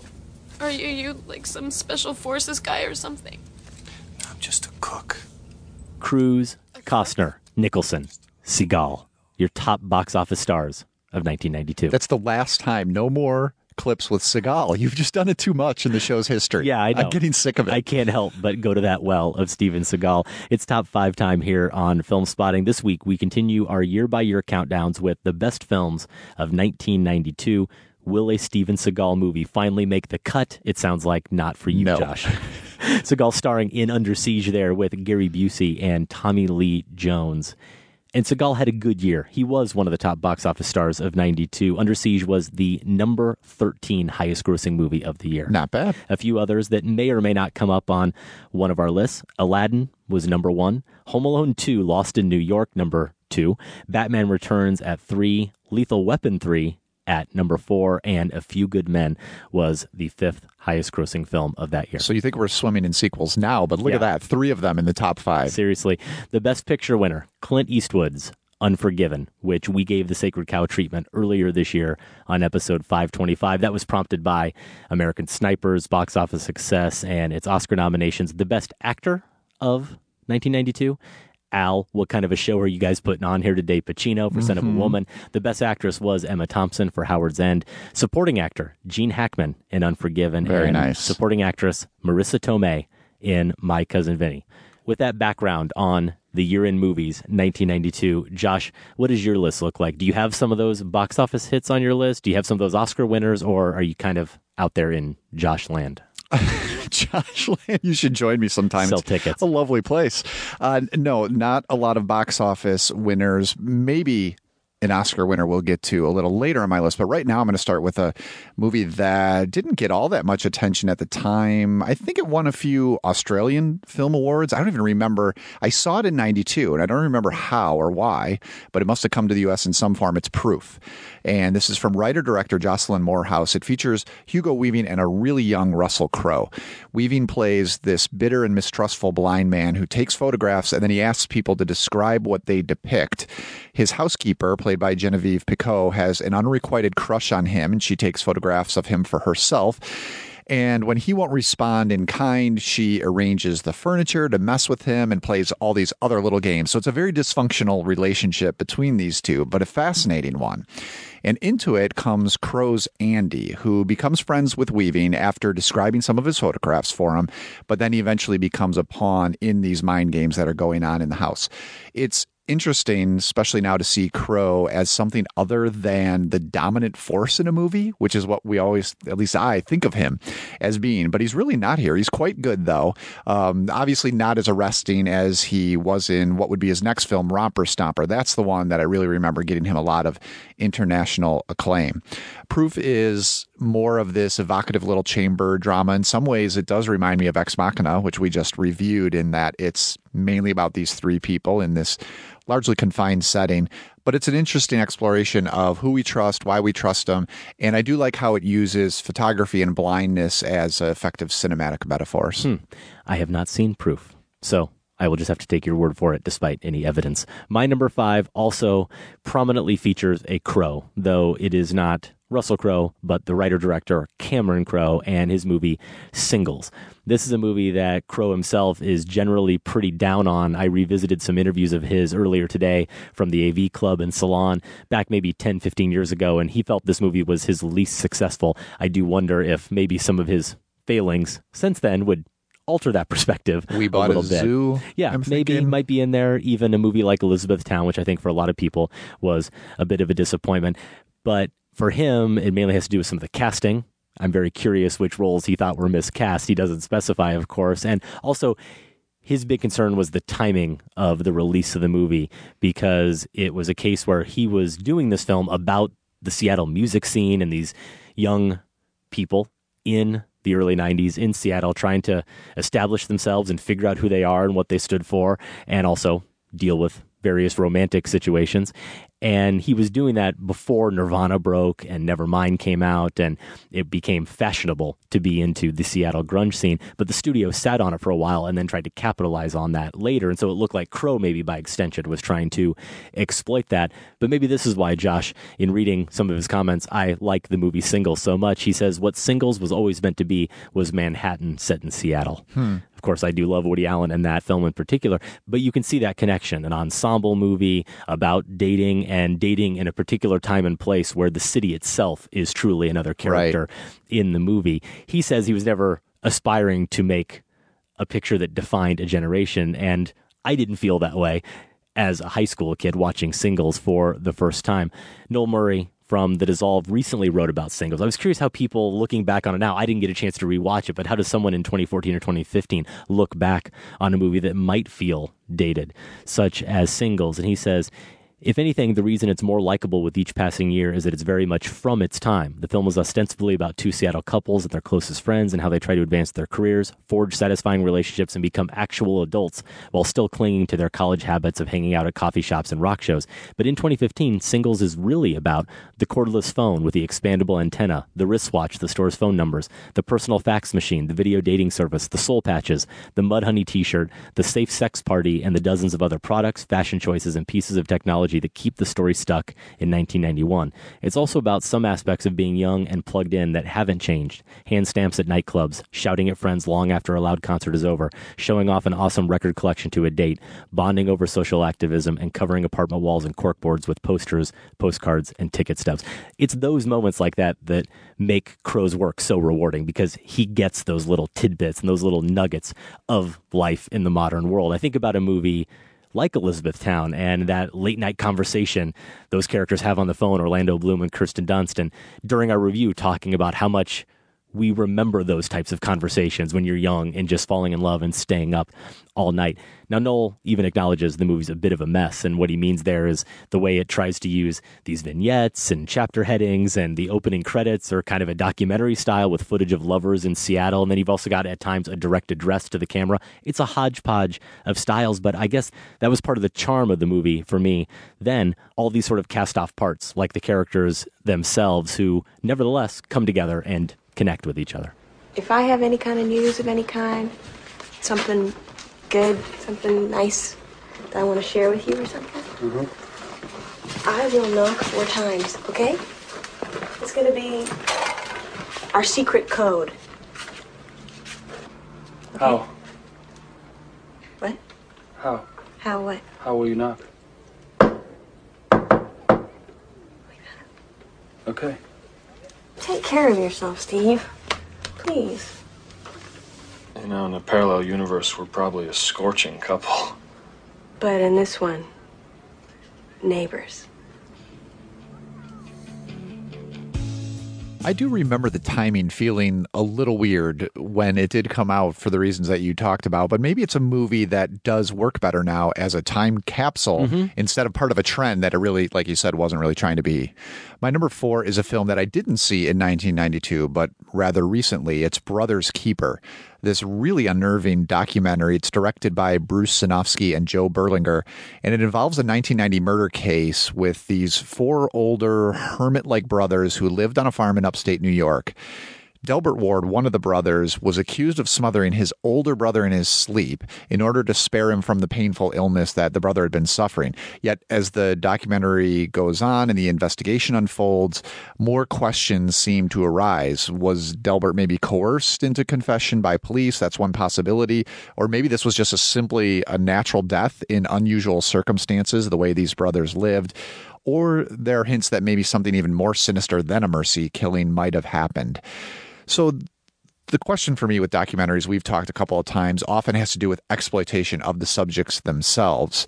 And especially my antenna went up for this because these brothers are so unsophisticated, uneducated, that you do wonder, okay, how are the filmmakers going to relate to them as people, as subjects? What are the lines that may be crossed here? But as the movie went on, it became clear that really exploitation was one of the themes that the filmmakers were interested in. They do want to explore whether the authorities exploited Delbert and his apparent mental deficiencies. He was kind of an easy suspect for them.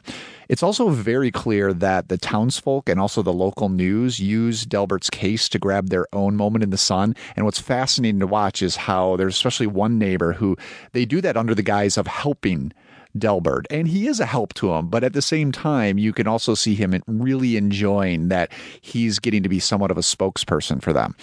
And this is what the movie left me with, just a question, but a really shuddering question, is whether or not Delbert himself might have been exploiting this country bumpkin stereotype that was being put upon him to cover his own guilt. So many fascinating things going on here in Brother's Keeper. Yeah, Brother's Keeper is another one, Josh. You're 2 for 2 on movies I haven't seen, but I've seen some other Berlinger and Sinofsky documentary work, and that's one I've been meaning to catch up with. Yeah, I think this would be right up your alley. All right, my number 4, obviously, right up my alley. I will be very brief here because I actually already just invoked Woody Allen with this list, plus this film from 1992, Husbands and Wives, came up just a few weeks ago during our conversation about While We're Young, the latest movie from Noah Baumbach. It also made my top 5 mockumentary moments, which was just a month or 2 ago here on the show, but it is Husbands and Wives at number 4. I realized this also would have been a good candidate for a midlife crisis movie when we did that top 5 in conjunction with While We're Young. You've got 2 couples here with their marriages in upheaval, Judy Davis and Sidney Pollack and Mia Farrow and Woody Allen.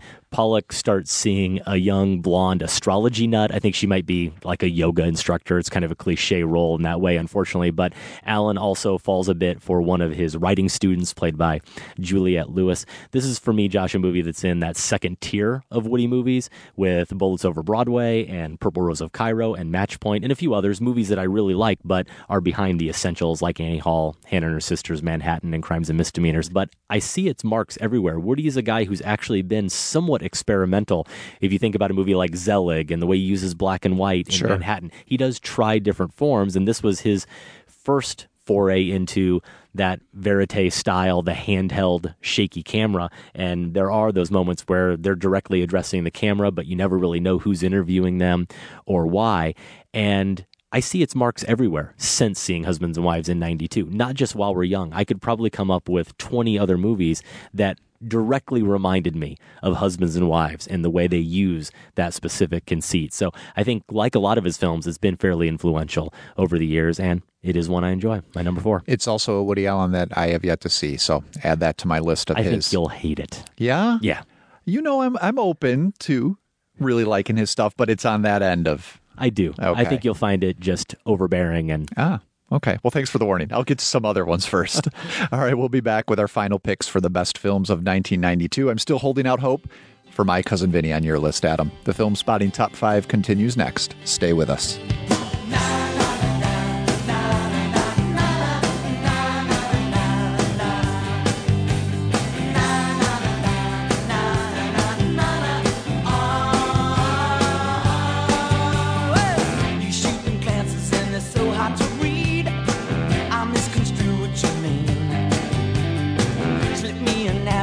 And now that's a start.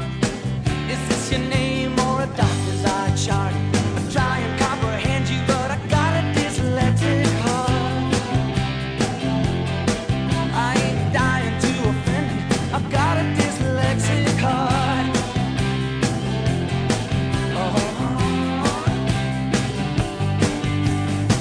Thanks for the book, now my table is ready. It's a library or a bar. Between the covers, I judge you when ready. A half angel, half tar. I try and comprehend you, but I got a dyslexic heart. Oh, I ain't dying to offend you. I've got a dyslexic heart. Donations coming up here in a second, and some great comments from listeners as we are wont to share in this part of the show, Josh, from time to time. But we also wanted to highlight a film spotting meetup that is coming up, and it will not involve you or myself, and that's probably a good thing. For the best. These people are much more interesting than us. I am speaking specifically of Candace Griffiths, who is one of our longtime listeners, one of our longtime associate producers. She's earned that title over the years, being so involved with the show, really since 2006 or 7. I think she's been assisting in various ways. And Sean Gilman, who I like to refer to as the Dean of the Film Spotting Forum, one of the members of the hallowed Film Spotting Advisory Board, he lives in Seattle. And Candace is going to be doing some traveling to the Pacific Northwest around July 1st. So on July 1st, they have thrown it out to the forum. They have asked us to throw out here on the show for people to sign up and be part of this event. They say it's all going to be family friendly. They want lots of people to attend. Basically, the lineup is they're going to go to an afternoon screening at Grand Illusion Cinema in the University District of Seattle. That's around 2 p.m. Then they'll have a meetup nearby at 4, and then have some kind of dinner of pizza or burgers at 6 p.m. So even if you can't come to the screening or do all of that, you can still maybe join up for the meetup or for dinner after that. If you want to RSVP, you can contact Candace at filmspotting.net to be added to the list and be counted for the screening or any of the other events going on, or just go to the forum. There is a local events and meetups board there on the forum, and you can post and add your name to the events. They are inviting all film spotters and their families, no matter where they lived, if you're in driving distance. It sounds like a great time. I want to go to Seattle. I know. We're talking about doing a live show on the road at some point, and we've talked about Seattle. Yeah, well, we could do it. We can't do it July 1st. This date doesn't work. No, It doesn't work for us, but we'll link to that forum. We'll link to the board for local events and meetups in our show notes if you want a direct route to it. We really do hope to hear great things and maybe see some pictures posted on the forum as well. Let's get to our donors, Josh. We want to say thank you to Joseph in Burke, Virginia, Benjamin in Honolulu, Hawaii, Sonny in Gonzales, Louisiana, and Jake Bell in San Diego. I've been freeloading for almost a year now, and I use that word as more than a joke because your show has provided me a long-missed filter for choosing the films in which to invest my time. Work gets in the way of being that late 30s guy auditing film classes at the local university. I want to thank you for mentioning Goodbye to Language in 3D a few months back. I haven't seen a Godard film in years, and I don't think I've understood a Godard film ever, but I love the 3D in certain films. I watched the Godard Blu-ray and was promptly confounded and overjoyed at taking in the film in 3D. So thank you for the small mentions like that. Those tidbits are invaluable for films that I would never otherwise think to watch. Oh, and the $10 donation today is a direct result of Josh mentioning The House in a Single Man in this week's Top 5. The film is far from perfect, but that use of the mid-century modern home somehow highlighted the melancholy and loneliness that Firth's character deals with. The film would not be anywhere close to what it was without that house. Keep up the great work. Your show is one of the highlights of my commute each week. Great stuff. Thank you very much, Jake. Some Silver Club donors. Bill in Woodbridge, Virginia, who says, I've been listening since the Cinecast days and figured it was time to pay up. Plus, Michael Loker in El Cerrito, California. We heard from Michael during our poll comments. He sent us a note here. We're going to read some of it, Josh. He talks about a story where he and his wife, they were living in New York City a few years ago. They went to a reading by Tom McCarthy, the British novelist and artist, and part of it was also a screening. And he chose Max Ophuls' Letter from an Unknown Woman, which we've reviewed on the show as part of our Max Ophuls Marathon, but he wasn't familiar with at all at the time he saw it. Michael says, anyways, the beautiful movie haunted me for years, though I never thought to seek out Ophuls and investigate the rest of his catalog. Until now, that is. Wading through your awesome archive has yielded name drop after name drop, reminding me of the great director and pointing me towards essentials like the earrings of Madame de. As a freelance artist myself, I'm a theatrical set designer. I feel indebted to the books and movies that stir my imagination. Film spotting reminds me of this, and it conjures the best late-night conversations I've ever had with friends, hashing out a recent film or play, only with a level of sophistication and focus we rarely achieved at the local Irish knockoff watering hole. Really have never felt as in touch with my artist's gut as I have since discovering Film Spotting. You guys have reminded me what it means to passionately chew the dramatic fat. Michael goes on, as an obsessive, if relatively new listener, I decided long ago that I'd try contributing, but finding the right moment has been tricky. Even with a good degree and a fair amount of success, the pay in this field sucks and diapers are expensive. But I just cashed a good-sized fee, so here, accept this modest offering until I decide to switch to a more lucrative industry or figure out how to better game the system. How could I not contribute? I'm giddy over having coined the nickname The Fass. I've made my mark, world. Take that. So there you go, all you people who were just abhorred at that nickname, The Fass. It's Michael's fault. Blame Michael. He does say that the book that he went to hear a reading of, Tom McCarthy's book C, is highly recommended. It's available on Audible and read by Stephen Hoy. So there you go. If you're looking for an Audible recommendation, thank you, Michael, for that and all your great comments. We have a new Buck a Show donation from longtime listener, our friend David L. Williams, who says, I'm looking past the vroom vroom look at the fast cars go episode and paying the dealer with my Buck a Show donation for the year. For those Film Spotting listeners who are looking for Fast and Furious theater, my show The Starving is now playing at the Barter Theater in Abington, Virginia. Noted thespian Vin Diesel is not, however, part of the cast. Your loss, was that, David. Was that pretty much the summary of our critical judgment of the Fast and Furious? Well, I think that movies. That's all we said, right? Vroom. A new $5 a month donor, Melissa G. in L.A., and a gold level donor, Rich Yates, Denton, Texas. Though he says, I'm from Illinois originally, don't tell anybody. This is to catch up to the dealer, missed last year. More importantly, to challenge all my other Texas residents to add to the push for an Austin trip. Oh, here we go. Texas loves Film Spotting, and our needs must be met. We're talking about it. It's in the works, Rich. More details, maybe, to come here soon. That brings us to one last bit of feedback we wanted to read. Chris Sweet Sanctimony Pie, a.k.a. Chris Fry. Yep, I'm one of the few, the proud, the blessed with a Sam Van Hallgren nickname. He writes in with a little plug of his own, well worth our listeners' time if they're in the area, and some nice thoughts. Dear Adam and Josh, after listening to the 10th anniversary show, I wanted to write and say thanks for all you, Maddie, and Sam have meant to my love of film. As a matter of fact, I can pinpoint the show as being a primary inspiration for starting Foot Candle Film Society in Western North Carolina back in February 2008. Foot Candle meets once a month and discusses a film that otherwise wouldn't make it to the area.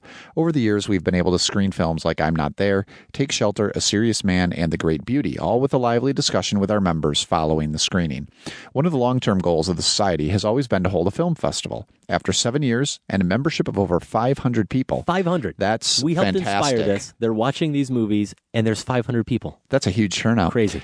Myself and fellow co-founder Alan, also an avid film spotting listener, he actually introduced me to the show, have decided to take the plunge. Can you please give our first year fledgling festival the Film Spotting Bump? The festival will be held in Hickory, North Carolina from September 25 to 27, and we're trying to get the word out to as many filmmakers as possible. For more information, they can go to our website, that's footcandle.org, and get details on how to submit their work. Thanks, and keep up the great work. We'll, of course, link to footcandle.org as well in our show notes at filmspotting.net, and we'll plug this a couple more times as we get closer to September. I hope all the young filmmakers out there will choose to participate and send something to the fest. We'll have to talk about it, Josh, but I think Film Spotting should put up one of the prizes for this film Makes festival. sense. I think we can do that. Finally, to $10 a month subscribers, 2 new ones, Lindsay P. in Chicago and in New York, Chang Jai Ho. I hope I did that justice. Thank you so much to all of our donors and everyone who makes Film Spotting happen.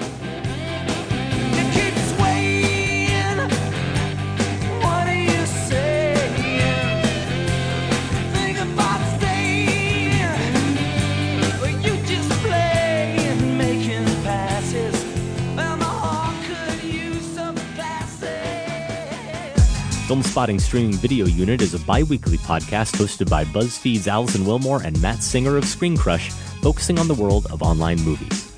More information at filmspottingsvu.com or subscribe to the show on iTunes. Hello to Adam, Josh, Sam, and all the listeners of Film Spotting Original Recipe. This is Matt Singer from Film Spotting Streaming Video Unit, inviting you to join us for a little trip to Hollywood.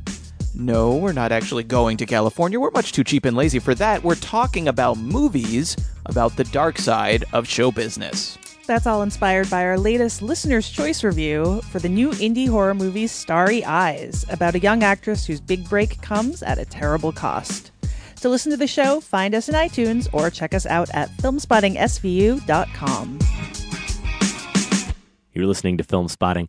We're sharing our top 5 films of 1992 this week, inspired by our Sacred Cow review earlier in the show of Reservoir Dogs, but we actually initiated these year-by-year countdowns at least a couple years ago, maybe 3 or 4 here on the show. We started with 2004 before the show began in 2005 and have been kind of slowly working our way back through the years. We've danced around a little bit, especially not when in we chronological order. Yeah, especially when we have a good Sacred Cow to discuss. For example, we've already done the top 5 films of 1991, but we haven't done 92 yet. So we dance around a little bit. You can find all of those annual lists, by the way, if you go to filmspotting.net and click on top 5s. We are ready to share our top 3 picks. Josh, what do you have? My number 3 is a nostalgia pick. We're sort of allowed these, right, when we do these year-by-year picks. I think this list is all about nostalgia. Well, I try to see new stuff, too, if I can. But in this case, it's something that I loved then, haven't seen since. I do really hope it holds up. It's Honeymoon in Vegas. Now, for some reason... It doesn't. I haven't seen it, You've watched it recently? No. In fact, I've never seen it. 3 for 3, Josh. Are you going to pick something I've seen? This is one, I'll get there, yeah. This is one I almost don't want to revisit because I fear that it won't hold up. But don't ask me how. For some reason, considering I was a senior in high school at the time, I was a big fan of writer-director Andrew Bergman. Now, he's got some credentials. He was a screenwriter on Blazing Saddles, Fletch, so...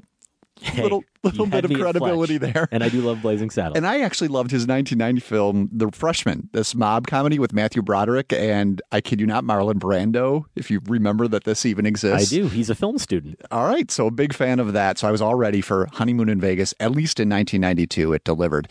Nicolas Cage plays a recently engaged gambler who loses a ton of money to James Caan. Caan says he'll forgive the debt if he gets a weekend with Cage's fiancée, played by Sarah Jessica Parker. And believe me, this whole indecent proposal setup... Yeah, I was just going to say, I like this movie better when it was a decent proposal. No, it's better played as comedy, trust me. How could you put me in this position? What do you think? I knew it was coming. I wanted this to happen. I was completely blindsided. Jack, I still don't understand this. You went in there with $500, right? We had this whole discussion. I had a straight flush. Hey, how you doing? Do you know what a straight flush is? It's like unbeatable. Like unbeatable is not unbeatable. Hey, I know that now, okay? Don't yell at me! I hate this place! Now, this is one of, if not the, at least as I remember it, definitive Nick Cage performances. He's unhinged, yet utterly charming. He's always hilarious. And it's breathless, but before that desperation would set in, which is what we've gotten off and on for quite a while now. So there's no hint of that yet here. Khan is great. It's a little bit of a comic preview of what he does in Bottle Rocket. And Sarah Jessica Parker, she's just has this wonderful screwball presence. Adam, this will sell you on it. The movie climaxes with the flying Elvises, these professional skydivers who dress up like Elvis jump out of a plane. So surely it earns a spot on this list just for that.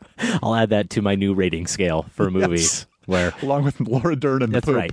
And Samuel Jackson's bloody arm stump? Why not? It? Okay. Why not, Josh? We got to mix it up a little bit. Okay, so you're going to love this. I do have a little bit of a disclaimer before we get to my top three. A cheat or a disclaimer? No, not a cheat, but a little bit of a cheat in that, it's a cheat because I'm going to end up mentioning more movies than 5. But even though we talked about this ahead of time, I couldn't get you to buy in. But sometimes you want to set aside. I want to set aside certain movies that, whether they've been talked about too much or they're just too obvious, sometimes I feel like that's just not fun listening. It's not fun for me to even prepare for. And you like to have multiple lists. And I like to cheat. But in this case, I think you'll forgive me, Josh, because for me, there are 3 movies from 1992 that are not just so obviously, for me, the best 3 movies that year. If I was making a list of my top 5 films of the 1990s, these 3 movies would be in the top 10, and all 3 would be in conversation for the top 5. All right. So it just seems a little bit absurd. So you're putting all 3 of them in this number? I'm just setting them aside. You're setting them aside. Okay. That these 3 movies are not in my top 5. So what that means is the first 2 movies you've heard me list so far with this top 5 are not actually my 5 and 4, but are my 8 and 7. Okay. And the 3 movies you're going to hear in a moment are not my 1 through 3, but actually my 6, 5, and 4. Does that make sense? Sure. Just slide everything back a little bit because these are the top 3 hands down. They are the movie we talked about earlier, Reservoir Dogs. Okay. They are the last 1992 movie we did a Sacred Cow review of, Clint Eastwood's Unforgiven, and Glengarry Glen Ross. There it is. The David Mamet film. Glengarry and Reservoir Dogs are already in the Film Spotting Pantheon, so clearly they're beloved and they're masterpieces and belong there. Unforgiven is not in the Film Spotting Pantheon, but it probably should be based on we got to get that in there. So those 3 movies I've now set aside, not on my list. My current number 3, Josh. Your number 48A My number 6? I don't know. No, my number 4. No, I can't keep a track of it anymore. Just say the title. It's One False Move. It has a number in the title. Oh, nice. One False Move. Now this But is it's not at a number film. 3. Okay. Yeah. Not a movie I saw in 1992 because, like most of the world, it was this low-budget movie. It went straight to home video. Carl Franklin, first-time feature director. Nobody really knew who he was. It didn't have any big-name stars in it. Billy Bob Thornton's in it and co-wrote it, but he wasn't a name at this point. Bill Paxton was the biggest name in the movie. It did get a little bit of buzz when Siskel and Ebert went a little nuts for it. Gene Siskel actually had it what I remember. as his favorite movie of 1992.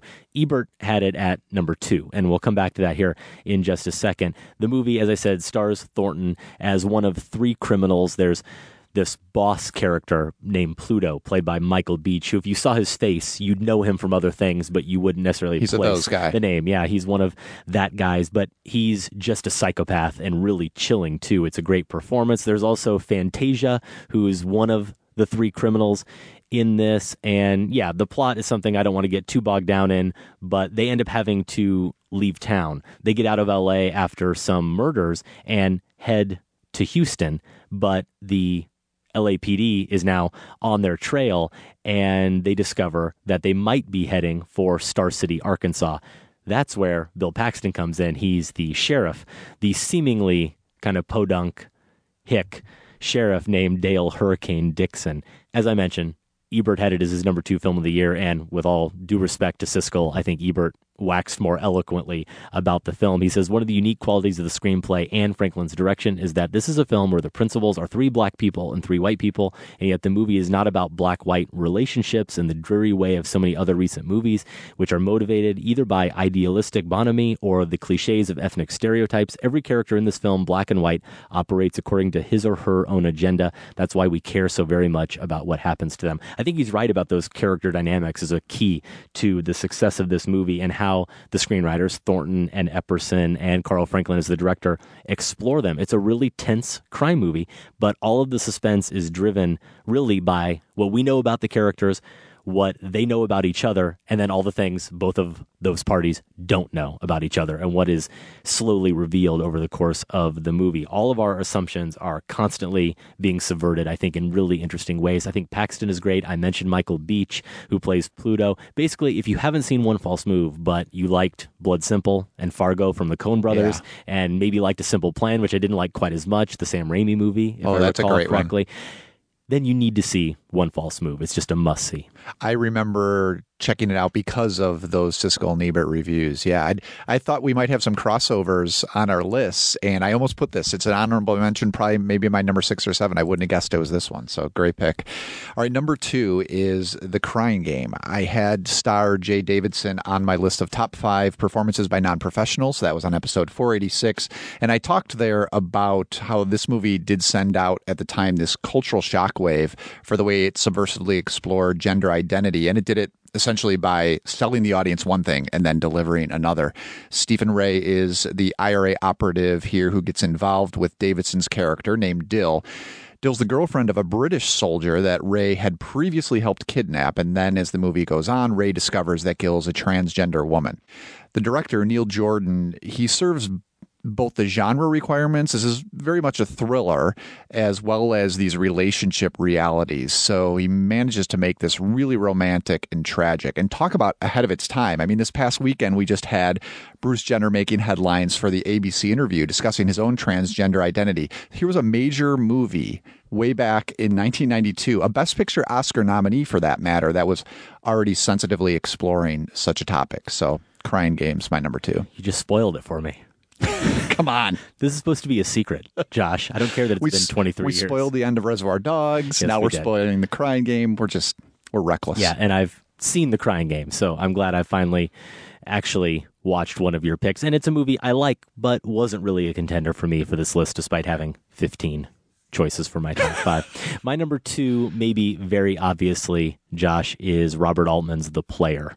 Maybe going back to our Reservoir Dogs discussion and the concept of meta-ness, I had to have this movie on this list, especially if you consider how much over the years I've praised certain movies about movies. And this was a film I had seen before multiple times, but rewatched fairly recently in the context of one of my classes where we were talking about movies. And I want to say we watched it just after Sunset Boulevard, the Billy Wilder film, because both movies really deal with writers, of course, and the death of writers and how the two different filmmakers explore those. And what's interesting about the Hollywood we get in The Player is they're hearkening back to the glory days. Well, those glory days were the times that we see depicted in the present of Sunset Boulevard. And even in that movie, they're hearkening back to the glory days that came before. There's always a better time. There's always a golden age, right? And what we see, though, in The Player in the 80s, and this certainly hasn't changed, is that at least back in the Sunset Boulevard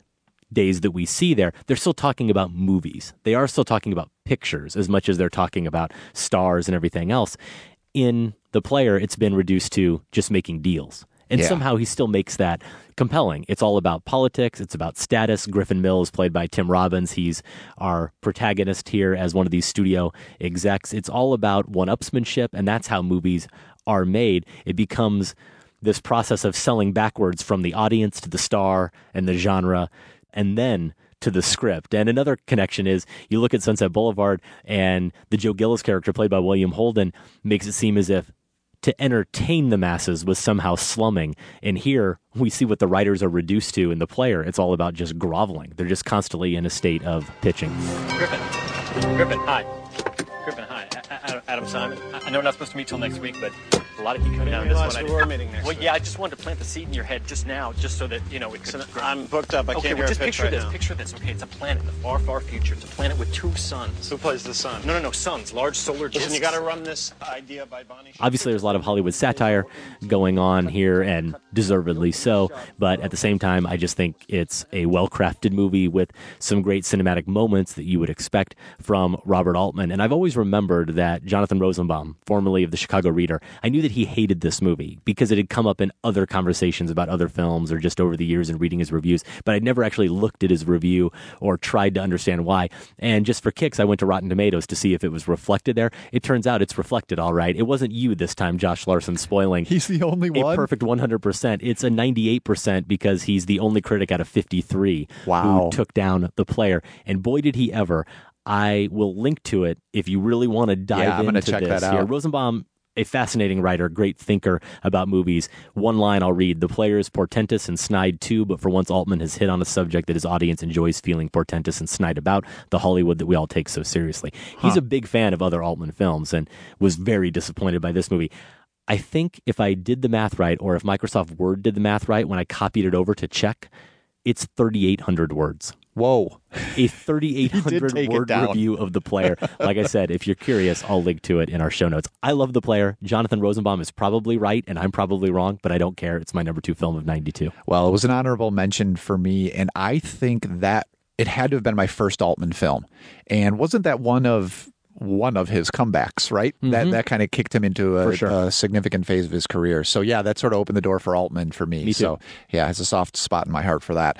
My number 1 is, I'm going to repeat myself, it's Unforgiven. It's so good, so ahead of the class, even for 1992, that I had to put it at number 1. The Sacred Cow review we just did confirmed that for me.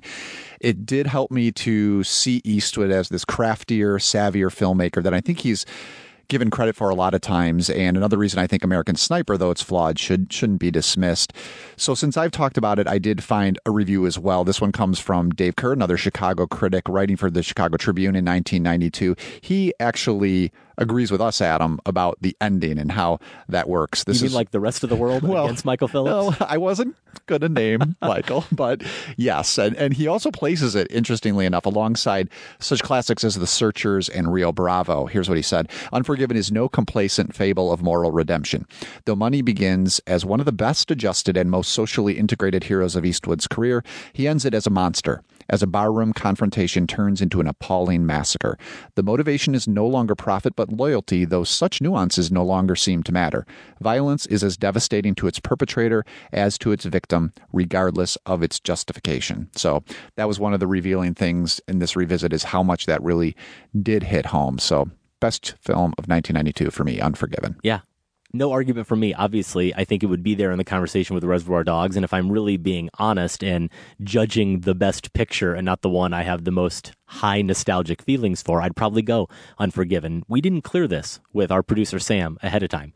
This may be a problem, but I think we can be rebels here. And I said, it's so good, I exempted it from this list. Let's just go ahead. You're going to put it in the I'm not dressed for this. Aren't you ready for it? Oh, no. There's a whole ceremony. There. All right, fine. There. Put it in. Let's play the theme music. And so, Theodore Donald Karabatsos, in accordance with what we think your dying wishes might well have been, we commit your final mortal remains to the bosom of the Pacific Ocean, which you love so well.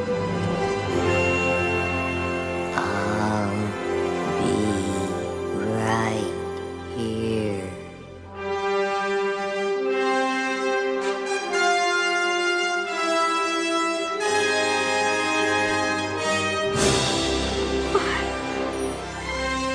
Unforgiven, bestowed in the Pantheon where it belongs.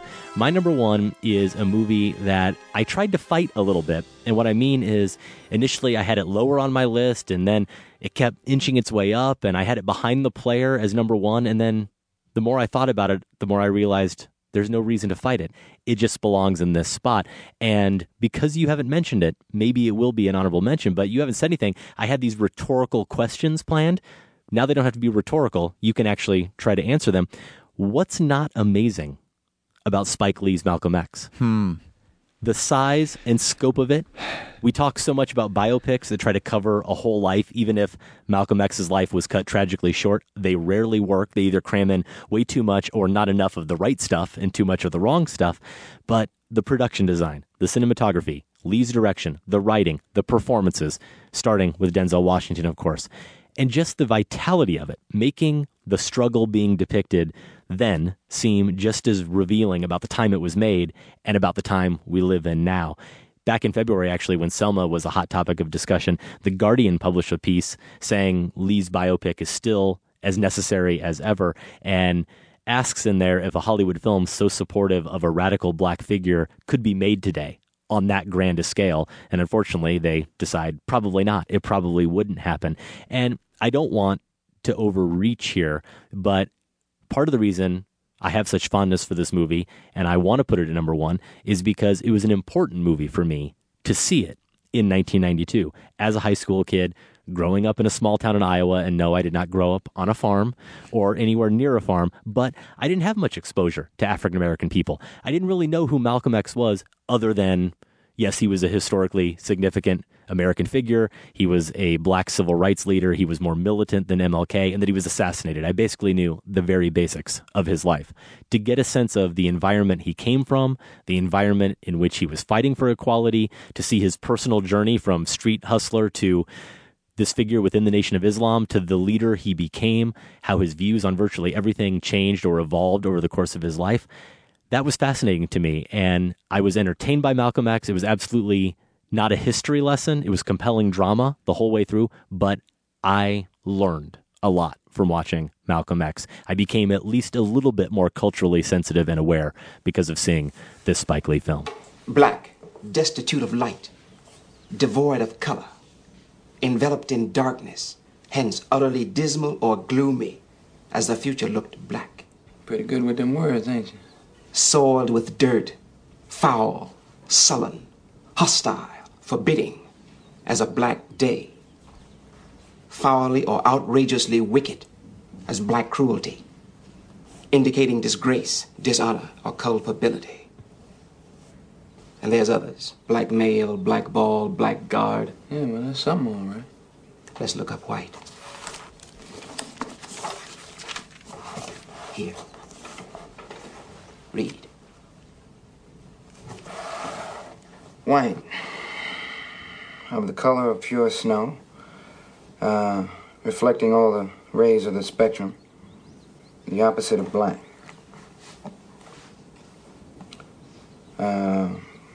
Free from spot or blemish, innocent, pure. Huh. Yeah, it's honorable mention for me, and the only reason it isn't higher is because this is one I really, really want to revisit. Since I've seen Malcolm X, and I was right there for it because after Do the Right Thing and seeing such an exciting filmmaker, as you said, getting this chance, like essentially getting the reins of Hollywood to do what he wanted now, and he decided to do Malcolm X. What could that be? Went to see it right away, loved it. But since I've grown so weary of biopics, that is the question for me. And if you've seen it more recently, maybe you can answer, is how did Spike's style mold that biopic formula that I've become so tired of? Mm-hmm. I'm sure that he did do amazing things with it, but in my mind I remember it as a biopic, and so it's hard for me to move it up higher, without being able to look at it with fresh eyes. Sure. But certainly, yeah, one of the best films of 1992. Those are our top 5 films of 1992. Josh, did you have any other movies you wanted to honorably mention? So Reservoir Dogs probably would have been in my top 10, even though I did have those quibbles that we talked about. Batman Returns, really good sequel. And Porco Rosso is one I just caught up, one of the Hayao Miyazaki films I'd never seen. Watched this last week.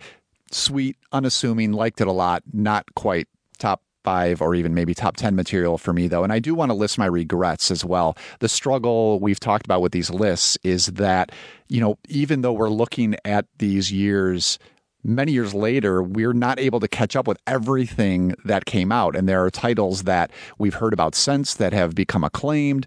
And here are some of those. Life and Nothing More. That's a Kiarostami film that I couldn't even get. Did you? Where'd you get your copy? Facets, right here in Chicago. Good they also thinking. have the film that is part and parcel with that movie called Where the Friend Is, I believe is the That title. sounds right. Something like that. I'm sorry, I don't have it off the tip of my tongue, but that's the movie that the Kiarostami character is making.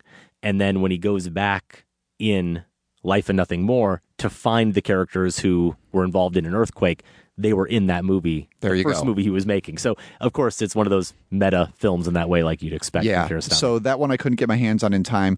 Leos Carax's Lovers on the Bridge I wanted to watch. Couldn't get to that. I don't know if that's a 92 film. That opens up to that Some of the conversation foreign where- ones, it's yeah. difficult because they may have been played at Cannes or somewhere and then come here. Also, John Woo's Hard Boiled. Woo's The Killer was on my list of the top 5 films of 1989. So this is one I wished I'd been able to make time for. And one more here, Man Bites Dog. I didn't get to see that either, but I know that a lot of people have affection for that film. So Man Bites Dog, I finally caught up with for this list. And I Didn't really make it, like though. it, but just an honorable mention. Okay. Yeah, just an honorable mention for me. Hard Boiled, I have seen and did consider, but I have some debate about whether or not it should be a 92 or 93 film. Benny's Video was a film from your favorite director, Michael Haneke, that I've always wanted to see. So that's one of my big regrets. And one of the most well-reviewed movies of that year that's a regret is Police Story 3 or Super Cop, the Jackie Chan film. Haven't seen that one either. So none of those were really considered. But in terms of movies I did give a lot of thought to, Bob Roberts recently came up on the show, top 5 mockumentary moments, Tim Robbins' debut. I'm sorry, I still love Son of a Woman. I don't care what anybody says. Damage, Juliette Binoche and Jeremy Irons. Orlando, Tilda Swinton, her breakout performance, at least for me, it was the first that sounds movie right. I discovered her in. I do also like Army of Darkness quite a bit. I don't necessarily love Twin Peaks Fire Walk with Me, but as a Twin Peaks fanatic, I felt like I needed to mention it. I think it's obviously essential as part of that series. And you joked about whether or not My Cousin Vinny would make my list. And the reality I know is, you really like it. I really like it. It actually was on again just a few nights ago, and I got stuck watching it. In terms of movies that you just don't ever shut off when they come on, I never get tired of watching My Cousin Vinny. So my two kind of guilty pleasures, but I don't feel guilty at all about liking them. I think they're just incredibly rewatchable from 92. My Cousin Vinny and White Men Can't Jump. Okay. We're going Sizzler right after this show, Josh. White Sounds Men Can't good. Jump. Again, those are our picks for the best films of 1992. We want to know your picks or any other comments about the show. Email us, feedback@filmspotting.net. You can also leave us a voicemail, 312-264-0744, or find us on Twitter at Filmspotting. That's Adam. I'm at Larson on Film. And we're at facebook.com/filmspotting. If you do want to visit the Filmspotting archives, you can find 10 years of shows at filmspotting.net and vote in the current Filmspotting poll. Out in release this weekend, a couple things we'll highlight. The Kartemquin Spring Showcase, previews of 4 upcoming projects. That's happening at the Gene Siskel Film Center. Love to support the great group over there at Kartemquin. And the Chicago premiere of the documentary about Hayao Miyazaki's Studio Ghibli, The Kingdom of Dreams and Madness. That's one I really want to see.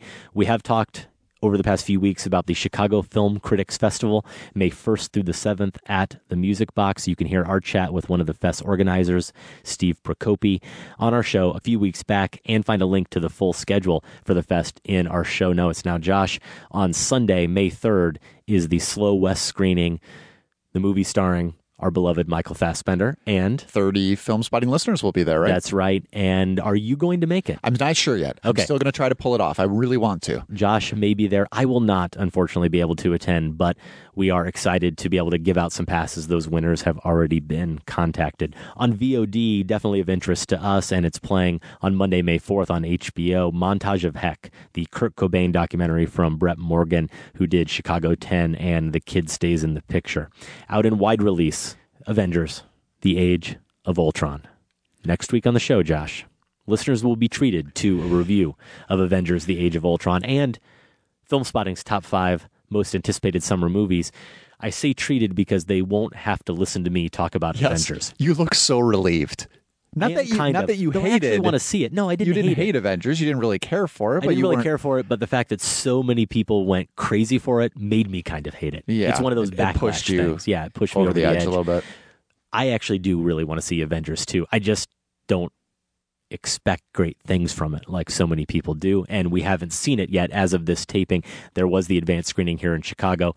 We both held off, and I'm not going to be around next week for the taping, but the great Tasha Robinson from The Dissolve will be here with you, and I don't want to spoil the show, but I've gotten a sense that she's a fan of the movie. She's in favor. I do know she's in favor. So that's good. We have someone to come with some enthusiasm. That's right. I was kind of, I liked Avengers, but wasn't a huge fan of it. So I'm glad she's excited about it. It'll be good to talk to her next week. Film Spotting is produced by Golden Joe Dassault and Sam Van Hallgren. Without Sam and Golden Joe, this show wouldn't go.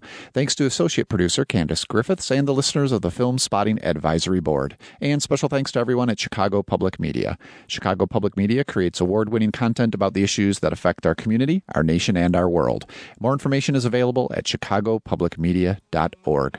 For Film Spotting, I'm Josh Larson. And I'm Adam Kempenar. Thanks for listening. This conversation can serve no purpose anymore.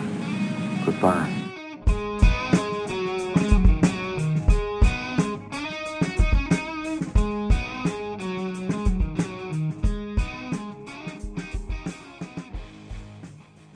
My 7 and You're 6. just giving me a headache. My 7 and just 6. Just tell me you're only going to list the titles. And the 3 movies you're going to hear here in a minute the 3 movies you're going to hear in a second are actually 5, 4, and 3. I knew this would confuse me. Let me try this again. Let me go back. This is why we don't do this. Shut up. This is the outtake. I had this all prepared because I knew I'd get screwed up on the math.